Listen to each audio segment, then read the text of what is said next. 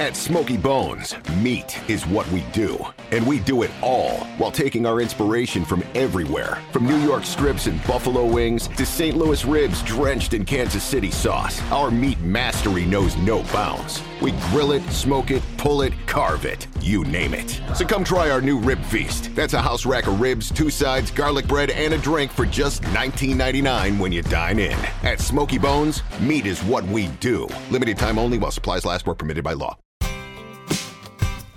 Each of us has a purpose. We are destined to do something meaningful, not only to support our loved ones, but to positively impact our communities throughout the country. What do you think a private Christian education looks like? Grand Canyon University graduates 25,000 students yearly and offers more than 225 high-quality programs across 9 colleges. Find your purpose at GCU. Visit gcu.edu.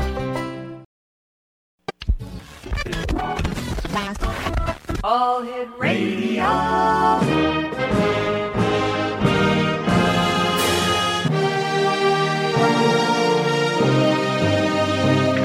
Welcome to the X Zone, a place where fact is fiction and fiction is reality.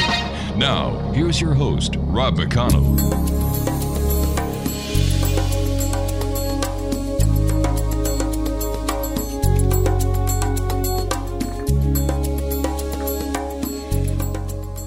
And welcome back, everyone. This is the X Zone. I am Rob McConnell. We're coming to you from our broadcast center in Hamilton, Ontario, Canada. If you'd like to send me an email, xzone@xzoneradiotv.com, on all social media sites, X-Zone Radio TV, and our website where you can listen to the X Zone 724-365 at www.xzoneradiotv.com. And the X Zone Radio Show is being brought to you around the world on the X Zone Broadcast Network, the Good News Radio Network, and radio stations and satellite programming providers right around this great, big, beautiful world of ours. My guest this hour is DIANNA BONNY, and DIANNA hopes to encourage a better legacy surrounding the epidemic of suicide, which now claims more lives than war, murder, and natural disasters combined. She is an advocate for those, like herself, who are navigating the silent aftermath. Her work is focused on creating a healthier public dialogue and healing the people left behind. Blogger, healing advocate, and VIEW author, you can now learn more about DIANNA's work at livingonthefaultlines.com. Joining me now is DIANNA BONNY. And DIANNA, welcome to the X Zone. Hi, Rob. Thanks so much for having me. I love being here. Well, we enjoy having you with us, DIANNA. DIANNA, tell me about your story and why you're speaking about suicide.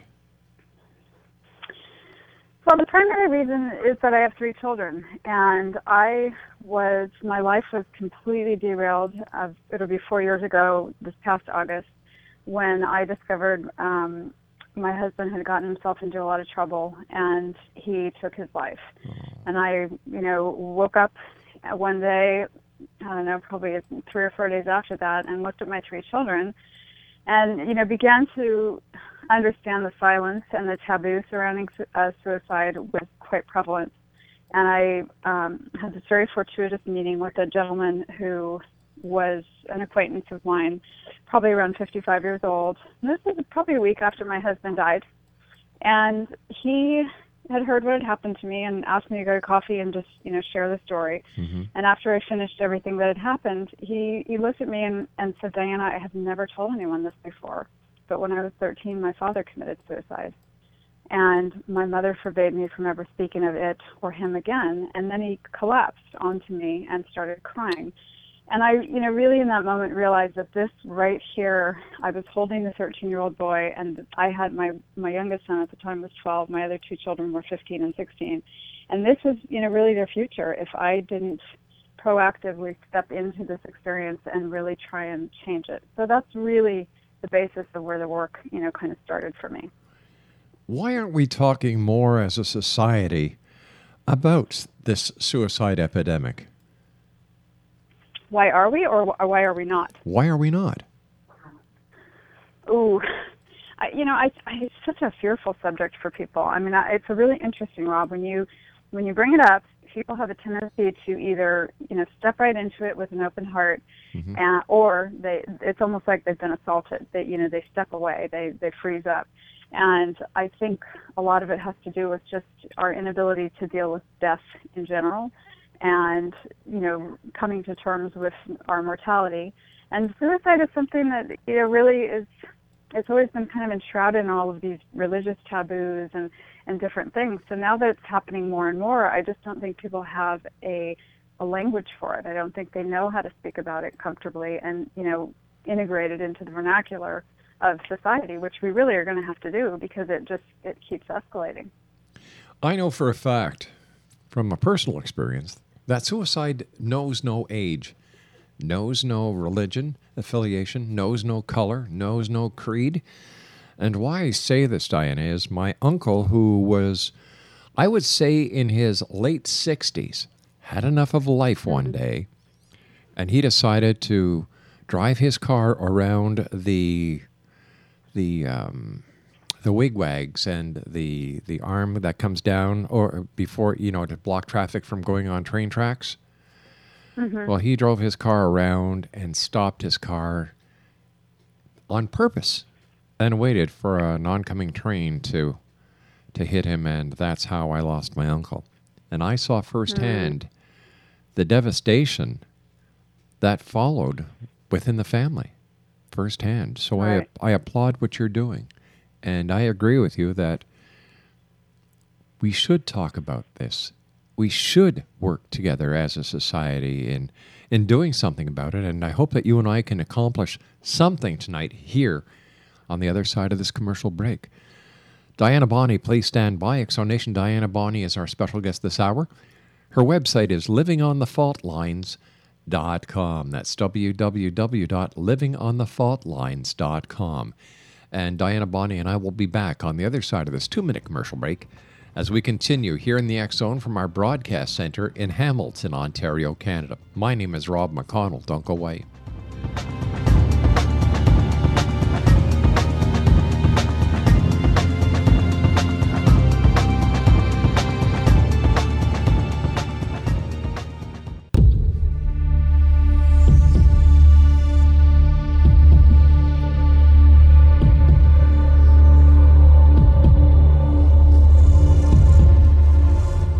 Exonation, Dianna Bonnny is my special guest. She is a lady who is doing what she can to encourage a better legacy surrounding the current epidemic of suicide. Her website is www.livingonthefaultlines.com. Dianna, why do you think that suicide is on the rise? Ooh, that's a big question, isn't it? I think it's so multifaceted, because my take on it is that there's just, despite all of this technological connectedness that we supposedly have, this 24/7 kind of internet stuff, I think we're living in a time where people feel more isolated and disenfranchised than ever before, really. And, our youth, we've got a lot of bullying. You look at our war veterans in America, where the numbers are huge. Yeah. And, you have to wonder whether anyone is equipped to see and come home and integrate the atrocities of mankind at war. And then you have a huge increase in the baby boomer population, which, your uncle would speak to that, where, people just get to a point and think, is this it? This isn't really what I bargained for. I'm taking care of my kids. I'm taking care of my parents. So I think there's, a multitude of reasons. And it's very unfortunate that, we keep looking at data and statistics. And I think really what we have to do is look more to the human element of what's happening here. Statistically, what is the number one cause of suicide? The number one cause in terms of how they actually kill themselves, or the reason, depression, or that kind of thing? Yeah. That's a good question. I don't know. I know, with Robin Williams' death, there's been a lot of figures thrown out there about mental illness and depression, and I don't have the exact figures. I'm sorry. There's a lot of them out there, but I think a lot of it is depression. And I know in a lot of suicides there are, drug abuse and alcoholism seems to, be a common thread running through it. But the different populations seem to have different reasons that go with them. Do you think that the suicide of Robin Williams was an eye-opener to society that, hey, there's a problem here, we need to be paying more attention to it? Well, I would hope so. I mean, I would hope that his death will bring, some kind of opening around this, that, there needs to be more attention paid. And I wouldn't say that anyone could have necessarily stopped it. And I think that's one of the hardest things about suicide, is that people get wedged between, did I do something to cause this? Did I not do enough to stop it? If only I'd said this or done that. And, with suicide, I think, and particularly with Robin Williams, once they make that decision, I've spoken to some people who've been suicidal, attempted and actually survived, and they said, it is nearly impossible. There's really nothing that would have stopped them if they could have gone all the way. So I hope his death does bring a lot of light on this subject, and that people can start embracing, this idea as something that is happening and something that needs to be explored with compassion and not so much judgment and fear. So, in your opinion, as being a person who is actively involved in trying to, as you say, encourage a better legacy, why do you think that it is so difficult for people to speak about suicide? Why is it taboo? It's a fact of life.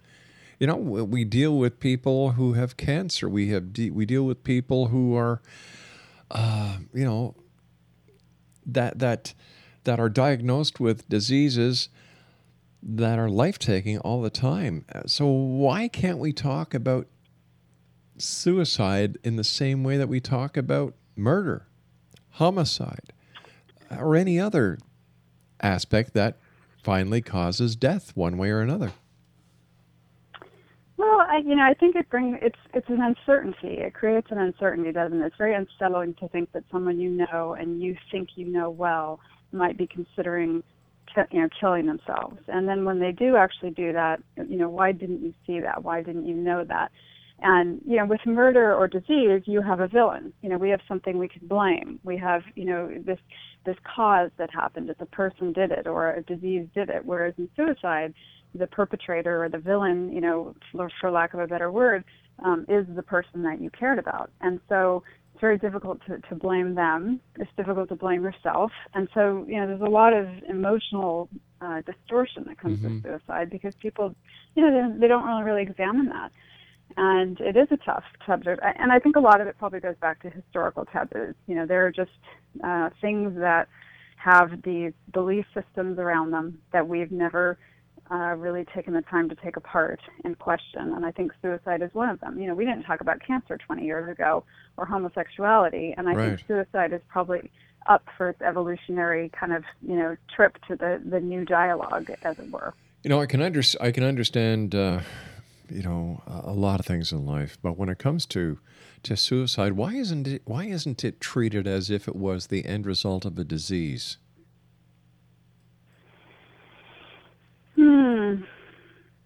Well, it's hard, isn't it? Because sometimes, you have this young woman here in the States who just this weekend, made a decision to actually take, her life because she was sick. And, then you have people, I don't know, Rob, maybe it's because there's so many different contributing facts to different kinds of suicide. Every suicide is unique. And whether it's depression or alcohol abuse or illness, there's so many different factors playing in there that I think it's very hard to trace it back, I guess. Now, have there been studies on the people left behind and the effects of a suicide on a family?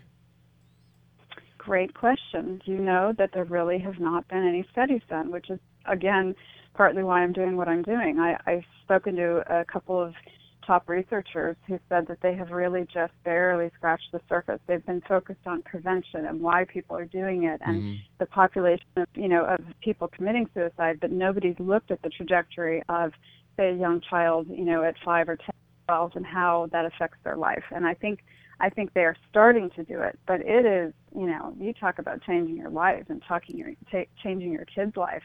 It's amazing to me that they don't have studies. And I suppose it would be difficult to study on one hand, but it really, it completely changes your kid's life and your life, and I think there probably needs to be some study. So how would you talk? I'm sorry. So how would you talk about it in order to, create a healthy family legacy? Then. Well, with my kids, what I did was really stepped into the aftermath with a very open heart and open mind, and I was very honest with my children that I didn't have all the reasons why their father had done what he did and the choices that he made, but I wanted them to be able to explore it out in the open right now, live, rather than 20 or 30 years down the road, with alcohol and all these other things being poured over it, trying to figure it out with, on their own. And I think, it's a scary conversation. There's no question about it. But it's really just understanding to me that this person that has made the choice to take their life, they had free will, and they are now gone, and presumably, depending on your beliefs, out of their pain. And so what are what are we, the people left behind, going to do with that? How are we going to either integrate that into our lives, or what a lot of people do, never talk about it and let it become this entity that kind of controls everything energetically? Because, as we all know, just because they're not talking about it doesn't mean it didn't happen. Exactly. And eventually, this unresolved trauma is going to erode the family and the soul. So it's very important to bring it out in the open. So what are the important factors or the important things to do in the aftermath of a suicide? Well, I think the first thing for me is suicide creates a void. You have a family unit, or you have, whatever the person is that's there that, is now gone. There's a huge void there. And what tends to happen is that people just allow that void to be filled with shame and humiliation and fear, and they don't actively curate and tend to the void and make a mindful choice to say, okay, this person has made this choice, and, I'm going to fill this space with compassion and try and understand the choice and, how does that fit into my life going forward? I think that's really important from the get-go, to give yourself permission, number one, to heal and honor yourself in this experience, and, really take care of yourself when you're going through this, because there's a tendency to just kind of be haplessly blown by the winds of, people pointing fingers and getting carried away with trying to avoid any sort of responsibility. And, then you get lost in the mix, in the aftermath of all this chaos. So maybe you can help me understand this. I understand the social stigma that may go along with suicide, but what is the difference between a child losing a parent to cancer, or an automobile accident, or a crime, to suicide? Well, I would say there's a really, really big difference in that, you have a child who is looking to a parent as a role model, as somebody who is, hopefully unconditionally loving them and, guiding them through life. Right. And then they all of a sudden make the choice to, essentially abandon the child and say, life is too hard. And, remember, kids, perceptions of things are often quite different to what reality is. But, perception can be that they caused it, or that they should have done something different, or said something different to the parent. And I think they then, adopt this belief system around what the parent has done. Whereas when you have a cancer or a murder, there is a cause that is outside of themselves. And that they, they're not going to look to themselves as being any kind of blame or reason for that death. But I think there's a lot of different psychological things that go with suicide that are very complicated for kids. Particularly when it's not. I can understand that, and I can appreciate that. But isn't it time that we say, hey, look, there was not to a child, but to each and every member of society who is old enough to understand that, hey, there was an underlying problem here. That we just can't, it's part of life. So how do we, this is the question I'm going to leave you with before we go to our break that I have to take in a few seconds here. How would you prescribe to society on how to better understand suicide? Okay, so think about that. I'll give you a few minutes. and we'll be back on the other side of this break with the news. Exo Nation, DIANNA BONNY is my special guest. We're talking about the suicide epidemic. Her website is livingonthefaultlines.com. And we'll be back on the other side of this news break as we continue here in the X Zone from our broadcast center in Hamilton, Ontario, Canada.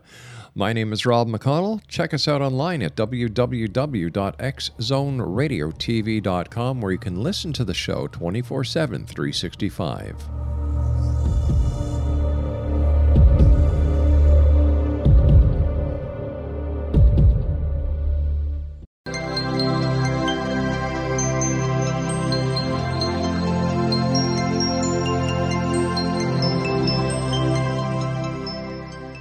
This is Elizabeth Joyce with Stargazing week of November 3rd through the 8th, 2014 with the X Zone. Are you still adjusting to setting back the clocks? At least we all got that extra hour sleep. Sunday is a soft day, one to rest and relax. At least we're through Mercury retrograde in 2 eclipses. Hurry into Mattress Firm's best Memorial Day sale ever. Get a king bed for the price of a queen or a queen for a twin and save up to $500 on Sealy. Plus, get a free adjustable base with qualifying Sealy purchases up to a $499 value. Or shop Tempur-Pedic, the most highly recommended bed in America, and save up to $500 on adjustable mattress sets in stock for immediate delivery. And get a $300 instant gift. Talk to a sleep expert today, only at Mattress Firm. Restrictions apply. See store or mattressfirm.com for details. Texting privacy policy and terms and conditions posted at textplan.us. Texting enrolls for recurring automated text marketing messages. Message and data rates may apply. Reply stop to opt out. The pandemic has been hard on all our kids. New studies show more than 1 in 3 children who started school in the pandemic now need intensive reading help. That's right. Millions of kids in kindergarten through 3rd grade in the United States cannot read at grade level. Here's the good news. Your child can be reading in just 30 days, guaranteed, with Hooked on Phonics. Even if your child has been struggling, Hooked on Phonics will teach your child to read in just 30 days, guaranteed. And right now, you can get started for just $1. Text the word GRADE to 323232 right now. Hooked on Phonics is highly effective and incredibly fun, and everything can be done right from home and in less than 20 minutes a day for more than 30 years. Hooked on Phonics has been the proven learn-to-read program that kids love to use. Text GRADE to 323232 and teach your child to read in just 30 days, guaranteed. Text GRADE to 323232 right now and get started for just $1. Text GRADE to 323232 now. Text GRADE to 323232. The tone changes on Monday with an Aries moon, as we expect upsets on Election Day when the moon aligns with Uranus. Should prove to be interesting. Focus this week is on the full moon on Taurus on Thursday the 6th. The full moon is opposed by Saturn, Venus, and the Sun. You will be called into your emotional depths in order to restructure your values. This full moon is complicated and can be stubborn, intensely sensual, and may uncover feelings you have about relationships, secret attitudes, and what you've been hiding about your money issues. Taurus rules the throat, so is there anything you've had a difficult time swallowing? This has been going on all year, but we are in the final stages of Saturn in Scorpio, so it's time to clean up the theater and get ready for the new show, commencing on Christmas Eve when Saturn moves into Sagittarius. Beginning on the weekend, assertive Mars aligns with karma-giving and rebirthing Pluto, and this can bring in some negative, violent, and destructive moments. Give a wide berth on the road, as well as to people who are impatient or angry. Mercury plunges back into Scorpio as well, bringing in communications that are secretive, manipulative, and accompanies the green-eyed monster, Scorpio. This is the best time to file for bankruptcy or foreclosure, as well as to be sure that your insurance coverage is up to date. On the positive side, you can apply your physical energy through meditation and visualization to transform your life at core levels. Pay attention to any anger and resentment that appear within you, and don't try to force any issues as others may have the upper hand. The moon moves into Gemini on the weekend and brings talking, communications, lots of short trips, quick errands while you're keeping on the move. It's not the weekend to begin any focused projects, so just relax and take in a movie. Ideas are flowing now, but the ideas may not manifest.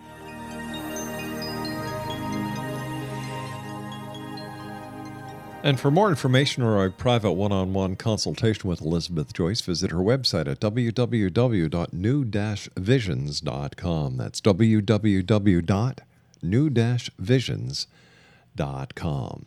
Exonation, my guest this hour is DIANNA BONNY. We're talking to DIANNA about suicide, and there seems to be an epidemic of suicide. If you'd like more information about DIANNA and the work she does, www.livingonthefaultlines.com. That's www.livingonthefaultlines.com. All right, DIANNA, so how would you prescribe society to understand suicide? That's a big question, isn't it? I guess I would offer up that from my conversations and what I understand about it is that it's, the person who's in that space really has come to a place where they're seeking relief. They're in tremendous pain, and they no longer are able to connect to any other way out. And suicide, and the other side represents that to them. So, when someone once described it to me like a horse on a racetrack with blinders, that, all those horses see is the finish line. And somebody who has made that decision to take their life is in a similar situation. So I think, unfortunately our society is, we're living in a time of sound bites and quick fixes and 3 solutions to, your life. And people really don't take a lot of time to step back and contemplate anything, with any depth. And I think suicide really requires kind of an expanded emotional bandwidth, as it were. You really have to try and step into the other person's shoes to understand where they're at. And I met a kid about 6 months ago when I was at a media event in New York, and he overheard me talking about my story, and he came up and he said, could I talk to you for a few minutes? I've been thinking about killing myself.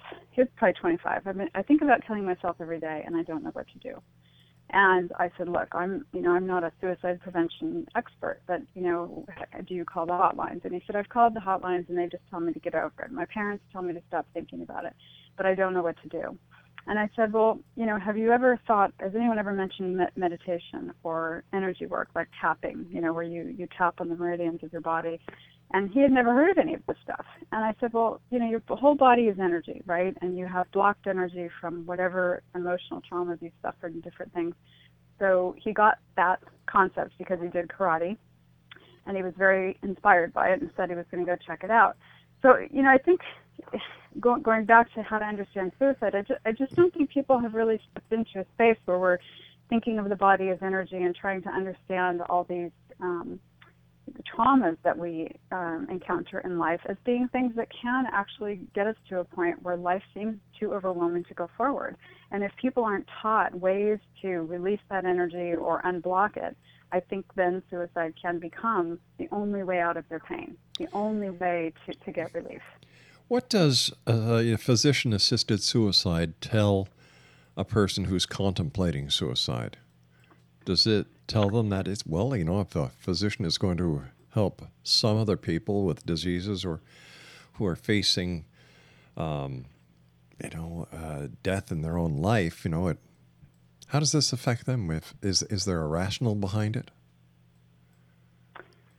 So are you asking what does the doctor tell the patient? No. What I'm saying is, if somebody is contemplating committing suicide, and we now have several states where physician-assisted suicide is legal, does this give them, in their own mind, a justification for continuing what they're planning? Well, it's certainly the argument. I've heard that, and with that young girl, that Brittany Maynard. Right.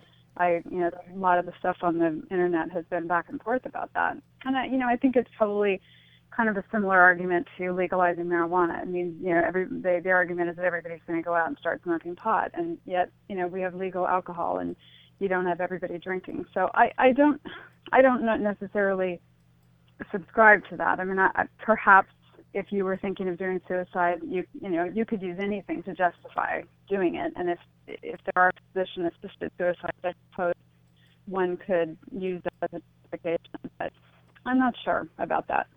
Okay, so how do we put a an end to this suicide epidemic that we're seeing? What can society do? What should the authorities do? What should the medical community be doing? I think a lot of it has to do with going back to kind of old school values of connecting with people and really trying to, as far as healthcare goes, I think all of us here in the States know that, you go to a doctor and they spend all of 2 or 3 minutes with you and, they don't even put a stethoscope on you anymore and ask you, questions that might lead to what the problem truly is. And if you look at some of the professions, doctors and dentists have one of the highest suicide rates. In fact, dentists have the highest suicide rate, I believe, in the medical profession. And, that's kind of an interesting thing to contemplate.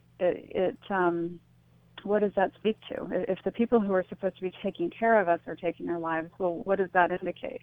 And to me, it indicates a lack of connection and really a kind of a deterioration of the social fabric that I think really the only way that we can start putting it back together is by getting back to the basics of family and connection and community and, really trying to listen to people when they are speaking about their pain and not turning away because it's uncomfortable. These things are very uncomfortable to talk about, but we have to learn to tolerate that discomfort in order to rebuild society. What about the schools? Should they teach more about suicide prevention, what to look for? If your friend shows any of these symptoms, talk to them, try and get to see what the matter is, get them to a health professional, report them to a teacher. Should there be more done at the scholastic level? I would think there could probably be more support there. I don't know on a level of, I haven't had a child attempt suicide. I've only come into the schools from the angle of having, trying to get support for my children, on a parental level of, which is kind of different. But, school didn't have a support group at the time when we went in. And when we went in and set it up, there were quite a few kids who ended up coming to the support group, which was great. So I would say, I think, there probably are things that people can do the schools can do, to create, a community and a sense of, hey, if you are feeling disconnected and lost and you need help, here's a place you can go without feeling shame or without feeling like you're going to be judged, and we will get you the resources that you need. What is it that you're trying to accomplish with going out, talking to people, these different media events? What is your goal? My primary goal is, because my children are now part of this population of people left behind, it is really trying to open up the conversation for them so that it's not something so taboo. I would say that, like I said earlier, we didn't talk about cancer 20 years ago. We didn't talk about some of these other issues. I think by bringing the conversation out in the open, it's going to give my kids a place where they're not going to feel so isolated, and other kids, because it's a huge population, Rob. Everywhere I go, and it's because I, have a tendency to talk about it. When I say what happened to me, invariably, half the room or more will say, oh, me too, my brother, my sister, my father, my mother. And it's always, 10, 20, 30 years ago, and we've never talked about it. And it's quite alarming, that there's all these people out there who have never had their, this pain addressed in any way. They've just suffered silently. So I think those are the people that I'm really trying to open the space for, so that they don't have to just suffer in silence and try and make sense of something which is really quite senseless, particularly when you're doing it on your own to a large extent. But when you can do it in the open, you can put it in perspective and create an understanding of the person who made the choice, as well as where you fit into that and how you can go forward with your life. So how would this be accomplished? Just by getting together, talking, having group sessions, bringing in psychologists, bringing in clergy? How would you see this being done? I think all of those methods. I would love to, start creating really a movement and bringing people, into. If you look at movements like, say, the breast cancer awareness or Live Strong, or some of these movements where you previously, nobody knew anything about, these things, I think there has to be, an awareness created around the actual population, because most people don't think about the people left behind. And that's really my wheelhouse. I mean, there's a lot of great people doing, wonderful work on prevention and all these other things, but not a lot of focus on the population I'm speaking to. And, I think events, creating, an event and having, celebrities who have been affected by it start talking and how it affected their life and how they've managed to, handle it or heal from it. And, just creating those little ripple effects out there. And hopefully then it can kind of spread and grow and give people a sense of community is really, I think, what it comes down to, that they're not alone and that there are, this trauma, which is huge when it comes through your life, is not something that has to become the defining moment that the rest of your life is tethered to like an anchor in the ocean and you can never kind of move away from it. It's just something that you're stuck to. And, by talking about it and creating discussions and bringing in, like you said, clergy, healthcare, different kinds of voices to it so that people have different sorts of options and they can see possibility again. I think that's what it really comes down to. What is there out there presently? Well, not a lot that I've found. And the people that I've spoken to, it happens to you, and what there is kind of a frantic search on the internet, and there's some support groups, and I've gone to a number of support groups, and they're all very well-meaning. But what I have found, as well as quite a few people I've met with, is, they tend to cycle around the pain. There tends to be, they're in there in 5-10 years, and they're still talking about the event that happened 5 or 10 years ago. And I don't think that is necessarily healthy. And this is nothing against support groups, because I think you have to find what works for you. Yeah. But I think they're, giving people some, idea that you can take this event and you can dismantle it, and that it doesn't have to be everything that your life cycles around, for your entire life. But you just said a few minutes ago, and that, it seems that in these support groups, people have been there for, years, and they haven't gotten over the event yet. Am I correct? Mm-hmm. Okay, so if you were to form this movement, wouldn't you be doing the same thing by keeping the event in front of them all the time? No, that's not what I'm talking about.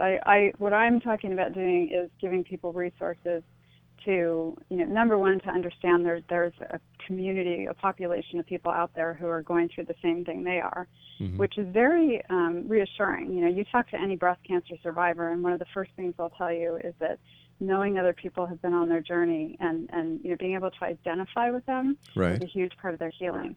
When you're in this population, it's very hard to identify with anyone because they're invisible. They're very difficult to find.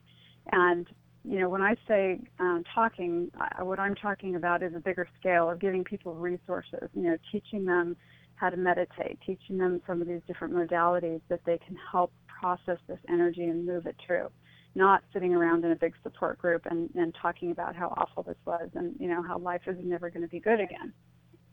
Isn't it a possibility that, like you were saying, that this is one way that some people handle grief, and it takes longer for some people to get over the loss than other people? So how do we gauge who is right and who is wrong, which method works, which method doesn't?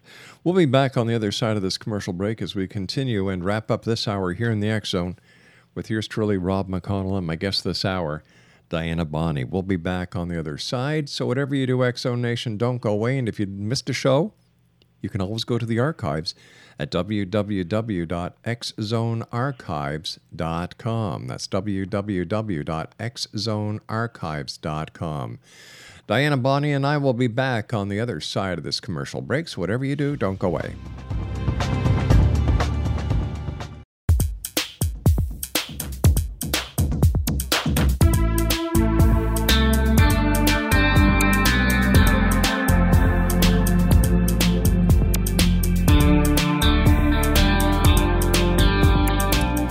Exonation, DIANNA BONNY is our special guest. Her website is livingonthefaultlines.com.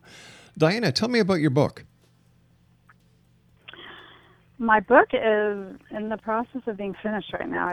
I had it edited, and I'm hoping to get it out to agents in the next month or so. So I'm really excited about that. Oh, so it's not out yet. I understand. What's it about? It's really the story of, what happened and kind of living an unconscious life and turning away from things that you see but you don't want to see, and what can happen. And it's really it's about healing. Going back to your question about trying to get these people to make this choice. I think that healing it doesn't happen by chance. It is a choice, and being a victim or suffering it can be very powerful, and I think people get addicted to it because it's a place that you can garner a lot of power, quite frankly. And so I am fully aware that not everybody is going to hop on this train with me. I don't, it's like addictions and different things. People have to make the choice and say, I want to feel better. I want to be healthy, and those are the people that I'm speaking to. Why don't you think that's the attitude they have automatically after the grief period that everyone goes through? Because life goes on. Well, as you said, grief is hard, and I would never take anyone's grief away from them. Sure. Everybody has to do it in their own way. And, when you say to somebody, aren't you over it yet, which is often said to people, it takes as long as it takes. But I do think there are proactive things that we can do, to foster it and cultivate it and help it along, as opposed to sitting in a room, talking about the same story over and over again. I do think that our healing can happen if we make that choice and set an intention, that's what we want to create. But isn't it possible the people that are sitting in the same room talking about it over and over again are in their own way solving this grief? Or communicating or being with other people who have gone through the exact same thing. Many authors I know write about their experiences as a method of healing. So how do we say, and you know what, I would never say to somebody, aren't you over it yet? Because I think that's the worst thing you can say to anybody. Anybody. Yeah. If it takes you 5 years, if it takes you 10 years, if it takes you 5 minutes, whatever the case, that is your decision and your decision alone. So I think that I agree. No, I absolutely agree. I think that there's a lot that needs to be considered in this entire scenario. I love what you're doing, and God bless you for the great work that you're doing and your dream. Oh, well, thanks, Rob. I really appreciate you having me on. It's been a great pleasure having you on. Please do me a favor. When your book is out and available, contact me. I'd love to have you back on at that time. I will. I will do that. Thank you so very much. Diana, to you and your family, the very best. And once again, I look forward to the next time you join us here in the X Zone. Great. Thanks, Rob. Take care of yourself, Diana. What a lady, X Zone Nation. Diana BONNY is her name. And her website is www.livingonthefaultlines.com. That's www.livingonthefaultlines.com. She is a blogger, a healing advocate, and a soon-to-be debuting author. Now, we've got to take a commercial break, but when we come back on the other side of the news at 6.5 minutes past the top of the hour, we'll be talking more about the things that we talk about here in the X Zone. The strange, the bizarre, how we can help each other, how we can help others, positive things in life. And yes, you know what? We are our brother's keeper. We truly are. I'll be back on the other side of this break. Don't go away.